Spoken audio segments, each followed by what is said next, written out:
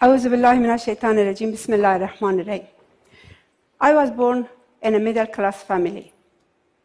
My father was 5 years old when he lost his father. But by the time I was born, he was already a businessman. But it didn't make a difference to him if his children is going to be a boy or a girl. They are going to go to school. So I guess I was the luckiest one. My mother had 16 pregnancies. From 16 pregnancies, 5 of us are alive. You can imagine, as a child, what I went through. Day to day, I watch women carrying to a graveyard, or watching children are going to a graveyard. At that time, when I finished my high school, I really wanted to be a doctor. I wanted to be a doctor to help women and children. So I completed my education, but I wanted to go to the university. Unfortunately, in my country, there wasn't a dormitory for girls. So I was accepted in medical school, but I could not go there. So, as a result, my father sent me to America. I came to America. I completed my education. While I was completing my education, my country was invaded by Russia. And do you know that the time I was completing my education, I didn't know what's going on with my family or with my country. There were months, years, I didn't know about them. My family were in a refugee camp. So, as soon as I completed my education, I brought my family to America. I wanted them to be safe. But where was my heart? My heart was in Afghanistan. Day after day, when I listened to the news, when I follow what's going on to my country, my heart was breaking up. I really wanted to go back to my country. But at the same time, I knew I could not go there because there wasn't a place for me. I had a good job. I was at the university a professor. I earned good money. I had a good life. My family were here. I could live with them. But I wasn't happy. I wanted to go back home. So I went to the refugee camp. And when I went to the refugee camp in Pakistan, there were 7.5 million refugees. 7.5 million refugees. About 90% of them were women and children. Most of the men has been killed or they were in war. And you know, in the refugee camp, when I went day to day to do a survey, I find the things that you never could imagine. I saw a widow with 5 to 8 children sitting there and weeping out and not knowing what to do. I saw a young woman have no way to go anywhere, no education, no entertainment, no place to even live. I saw young men that they lost their father in the home and they are supporting the family as a 10 to 12 years old boy, being the head of the household, trying to protect their sister and their mother and their children. So it was a very devastating situation. My heart was beating for my people, and I didn't know what to do. At that moment, we talk about momentum. At that moment, I felt, what can I do for these people? How could I help these people? I'm one individual. What can I do for them? But at that moment, I knew that education changed my life. It transformed me. It gave me a status. It gave me confidence. It gave me career. It helped me to support my family, to bring my family to another country, to be safe. And I knew that at that moment, that what I should give to my people is education and health. And that's what I went after. But do you think that it was easy? No. Because at that time, the education was banned for girls completely. And also, by Russian invading Afghanistan, people were not trusting anyone. It was very hard to come and say, I want to do this. Who am I? Somebody who comes from the United States, somebody who got educated here, Do they trusted me? Of course not. So I really needed to build a trust in this community. How I'm going to do that? I went and survey and look and look. I asked. Finally, I find one man. He was 80 years old. He was a mullah. I went to his tent in the camp, and I asked him, I want to make you a teacher. And he looked at me, and he said, crazy woman. Crazy woman. How do you think I can be a teacher? And I told him, I will make you a teacher. Finally, he accepted my offer. And once I started a class in his compound, the word spread all over. In a matter of 1 year, we had 25 schools set up, 15,000 children going to school. And it was amazing. Thank you. Thank you. But of course, we were doing our work, we were giving training, we were giving teacher training, we were training women's rights, human rights, democracy, rule of law. We were giving all kinds of training. And one day, I tell you, one day I was in an office in Peshawar, Pakistan. All of a sudden, I saw my staff running to rooms and locking the door and telling me, run away, hide. And you know, as a leader, what you do? You scare. You know that it's dangerous. You know your life is online. But as a leader, you have to hold it together. You have to hold it together and show strength. So I said, what's going on? And these people were pouring into my office. So I invited them to the office. They came, and they were 9 of them, 9 of Taliban. They were ugly-looking men ever you can see.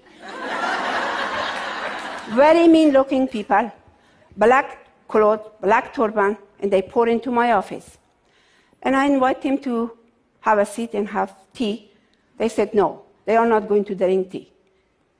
And of course, with the tone of the voice that they were using, so it was very scary. But I was really shaking up, but also I was strong, holding myself up. And of course, by that time, you know that how I dress from head to toe in a black hijab. The only thing you could see, my eyes. They asked me, what are you doing? Don't you know that the school is banned for girls? What are you doing here? And you know, I just looked at them and I said, what is school? Where is the school?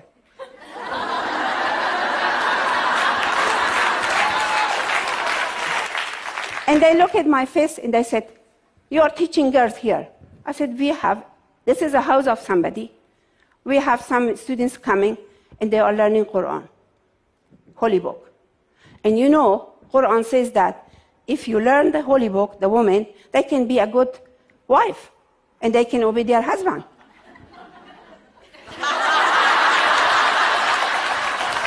And I tell you one thing, that's the way you work with those people.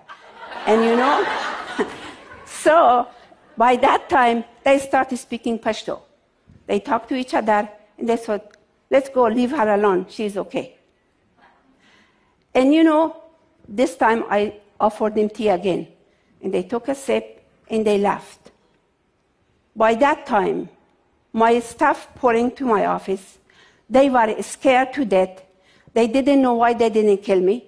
They didn't know why they didn't take me away. But everybody was happy to see me. Very happy. And I was happy to be alive, of course. Of course, I was happy to be alive.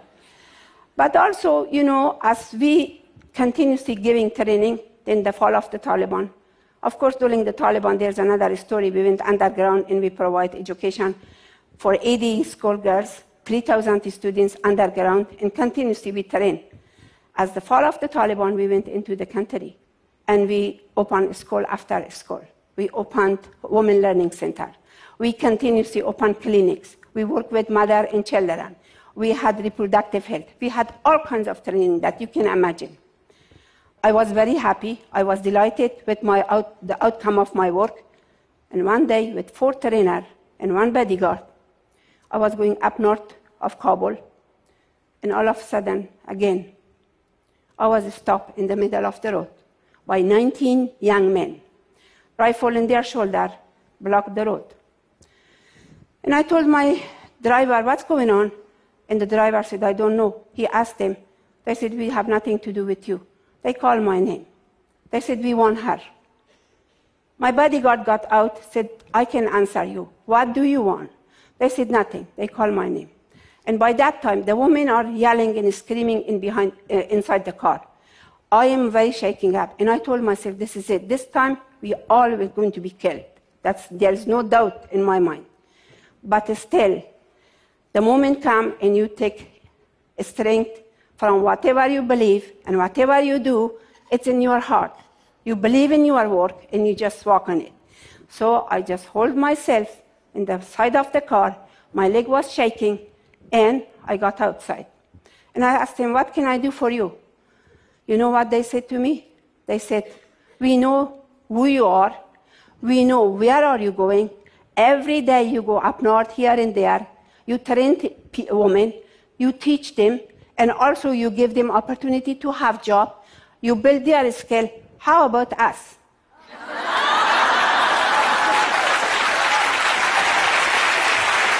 And you know, how about us? What we are going to do? I look at them and I said, I don't know. I don't know. They said, it's okay. The only thing we tell you, what we know, from the time we born, we just hold the gun and kill. That's all we know. And you know what that means. It's a threat to me, of course. So I walk out of there. They said, we'll let you go. Go.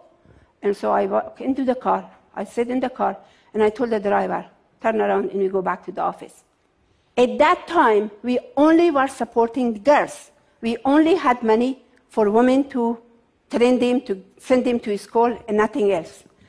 By the time I came to the office, of course, my trainers were gone. They ran away home. Nobody stayed there. My bodyguard was only one there. And my voice was completely gone. I was shaking up, and I sat on my table, and I said, what am I going to do? How I am going to solve this problem? Because we had a training going on up north already. Hundreds of women were there coming to get the training. So I was sitting there all of a sudden at this moment, talking about momentum we are. At that moment, one of my wonderful donors called me about a report. And she asked me, Sakena, and I answered her, said, it's not you.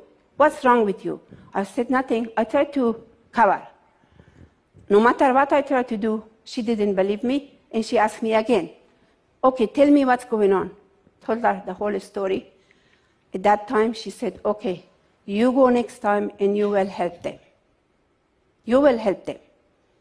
And when 2 days later, I went the same road. And do you know that they were not in here, they were a little bit further. The same young men standing up there and holding the rifle and pointing to us to stop the car. So we stopped the car. I got out. I said, okay, let's go with me. And they said, yes. I said, in one condition, that whatever I say, you accept it. And they said, yes, they do. So I took them to the mosque. And to make a long story short, I trained them. I gave them teacher. Today, they are best trainer. They learn English. They learn to be a teacher. They learn computer. And they are my guide person. Everywhere that is unknown to us, in the mountain area, they go with me. They are ahead, and we go. And they protect us. And thank you.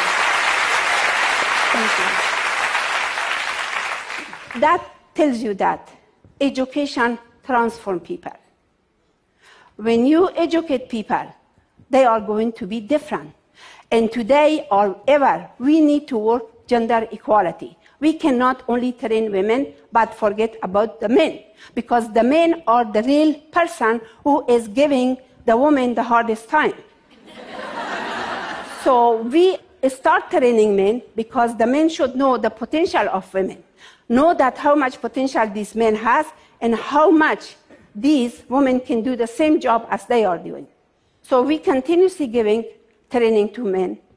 And I really believe strongly. I live in a country that it was a beautiful country. I just want to share this with you. It was a beautiful country, beautiful, peaceful country. We were going everywhere. Women were getting education, lawyer, engineer, teacher. And we were going from house to house. We didn't never lock our door. But you know what happened to my country? Today, people could not walk out of their door without security issue. But we want the same Afghanistan we had before. And I want to tell you the other side. Today, the women of Afghanistan are working very, very hard. They are earning degree. They are turning to be a lawyer. They are turning to be a doctor back again.